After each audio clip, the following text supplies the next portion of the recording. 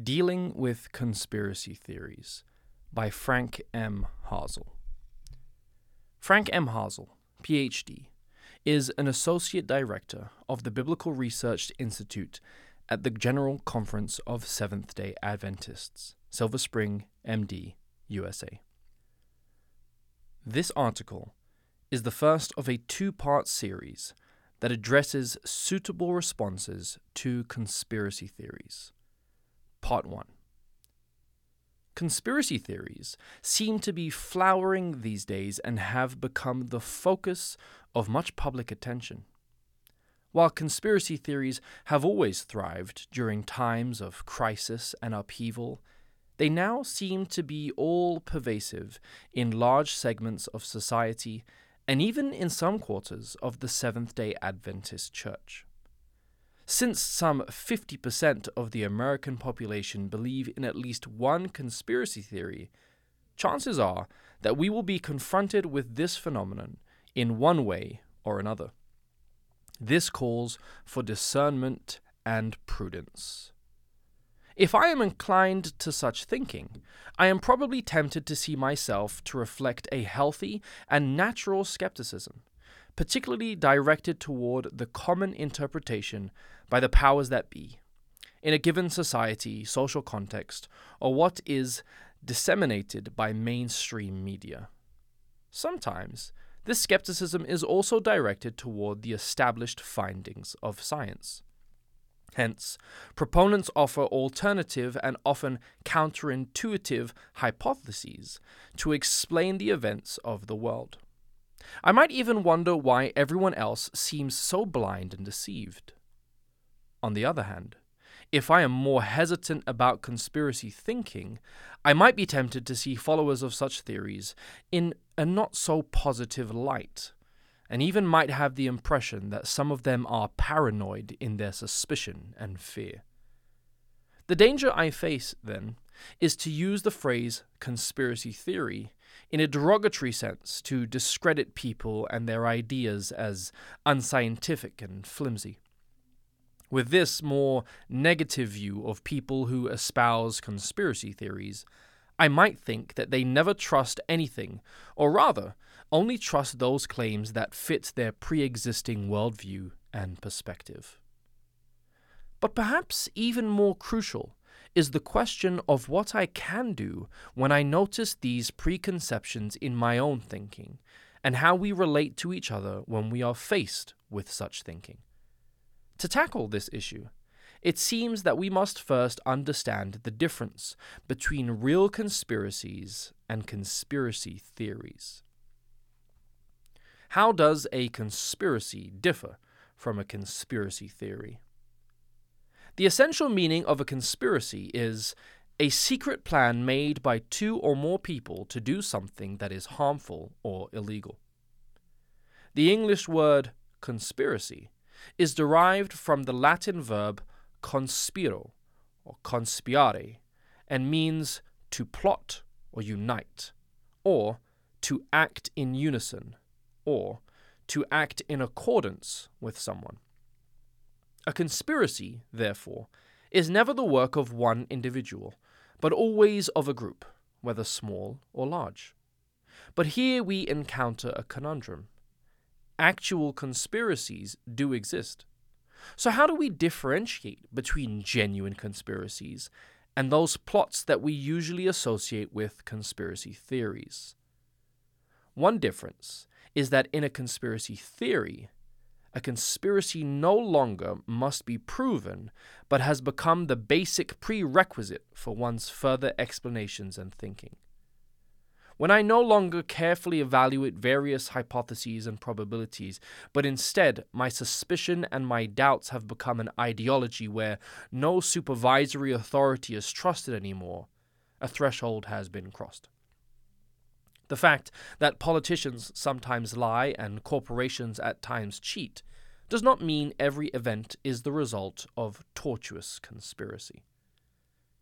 Another difference between real conspiracies and a conspiracy theory is that actual conspiracies are deliberately hidden, real-life actions of people working together for their own malign purposes. Conspiracy theories, in contrast, are deliberately complex and reflect an all-encompassing worldview. Instead of trying to explain one thing, a conspiracy theory attempts to explain everything, discovering connections across domains of human interaction that are otherwise hidden.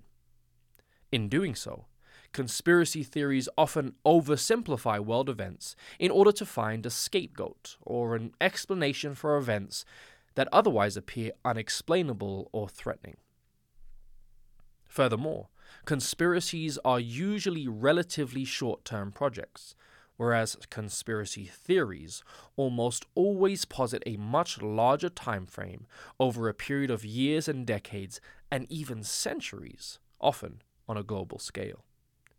Real conspiracies are usually the work of a small group of people, whereas conspiracy theories involve scenarios where at least dozens, but usually far more people are involved. A gigantic deception like the staging of the moon landing or 9/11 attacks would require hundreds, if not thousands, of insiders and accessories. But the large number of insiders that are necessary for such a complex plot militates against the reality of their existence because it is virtually impossible to keep the activity of such a large group secret. We also must keep in mind that historical events are a complex set of facts, involving an extremely large number of interacting agents, each of whom has their own set of goals and agendas. This poses a significant problem for conspiracy theories, where large-scale plots are presumed.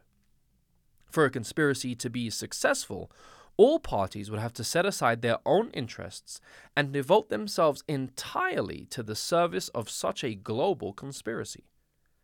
However, to assume that different groups all act in concert is something which is very unlikely, if not impossible. For this to happen, one must assume that human beings can direct the course of history according to their own intentions by linking together disparate phenomena defying all probability. In other words, for conspiracy theories to succeed, one must assume that history is plannable. We have to keep in mind, however, what philosopher Karl Popper has aptly argued, namely, that the relevant question when explaining dramatic historical events is not who wanted something to happen, but why did things not happen exactly in the way that somebody wanted? While there seems to be no single definition of what a conspiracy theory is, one expert lists the following 3 basic criteria that are characteristic. 1. Nothing happens by accident. 2. Nothing is as it seems. And 3. Everything is connected.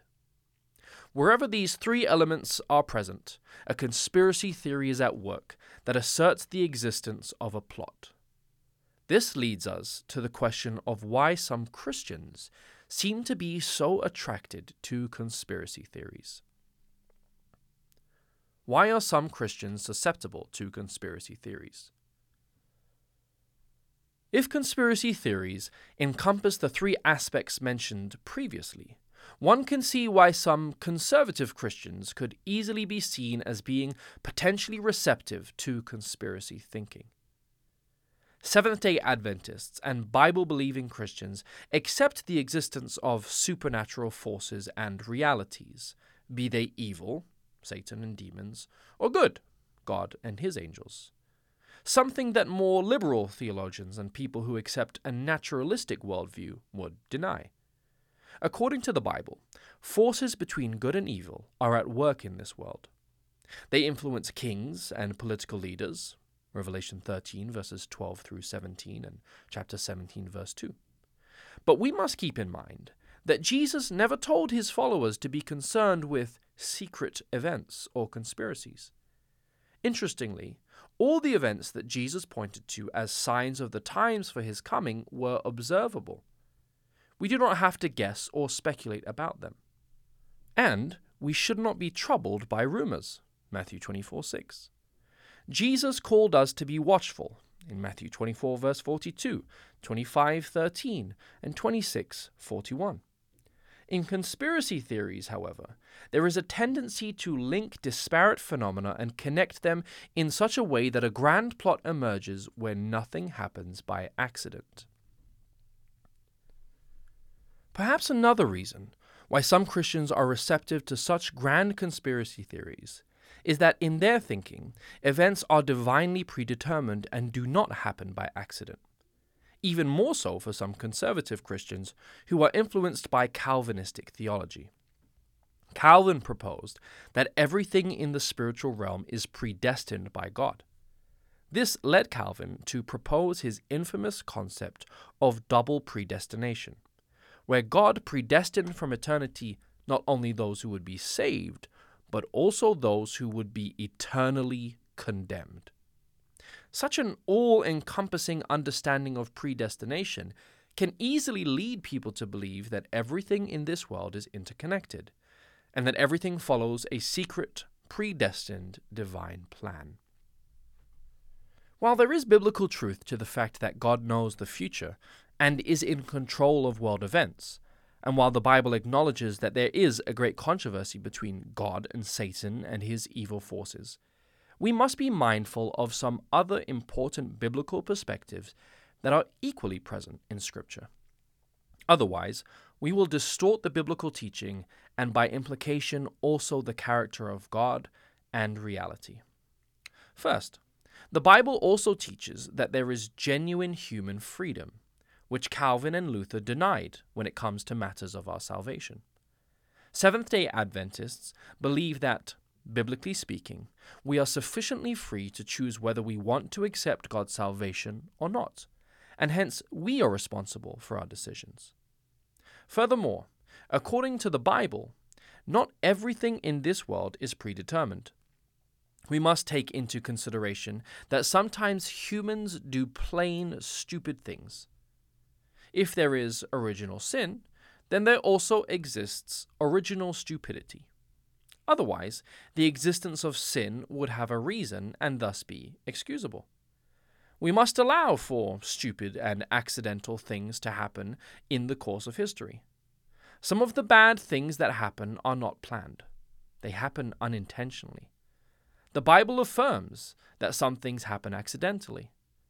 In other words, in this world many things happen that are not planned, and not all our plans always work out as planned. But God's plan to save us will work out and will be successful in the end, the Bible tells us. It is important, therefore, to remember that the Bible, when it speaks about the great controversy between good and evil, always has God's salvific perspective in mind that focuses on the success of God's ultimate salvation for us. The biblical writers are aware of Satan's schemes, Ephesians 2:2, and his deceptive practices, John 8:44, and they warn us to be alert. But the clear focus of the biblical writers is on God's grace and power to save us, and on Jesus Christ as the victor in the controversy between light and darkness.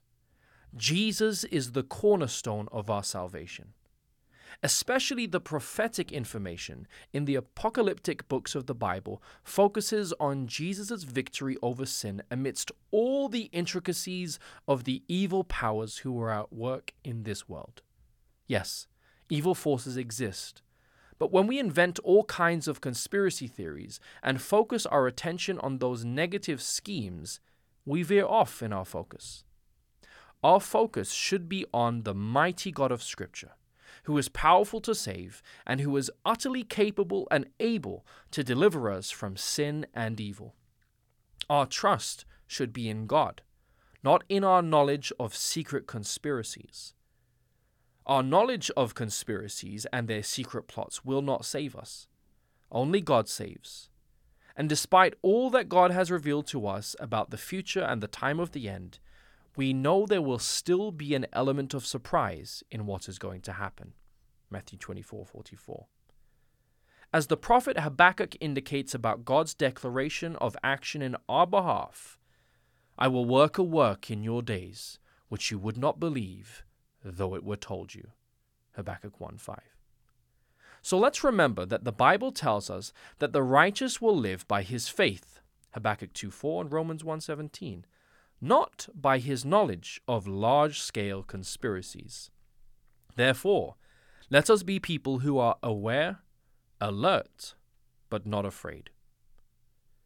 In a follow-up article, we will look at some practical aspects that can help us not uncritically fall prey to a conspiracy theory, and discuss how I can talk and communicate effectively with people who believe in conspiracy theories. For bibliographical and biblical references on this article, and for much more content for elders and church leaders, please visit eldersdigest.org.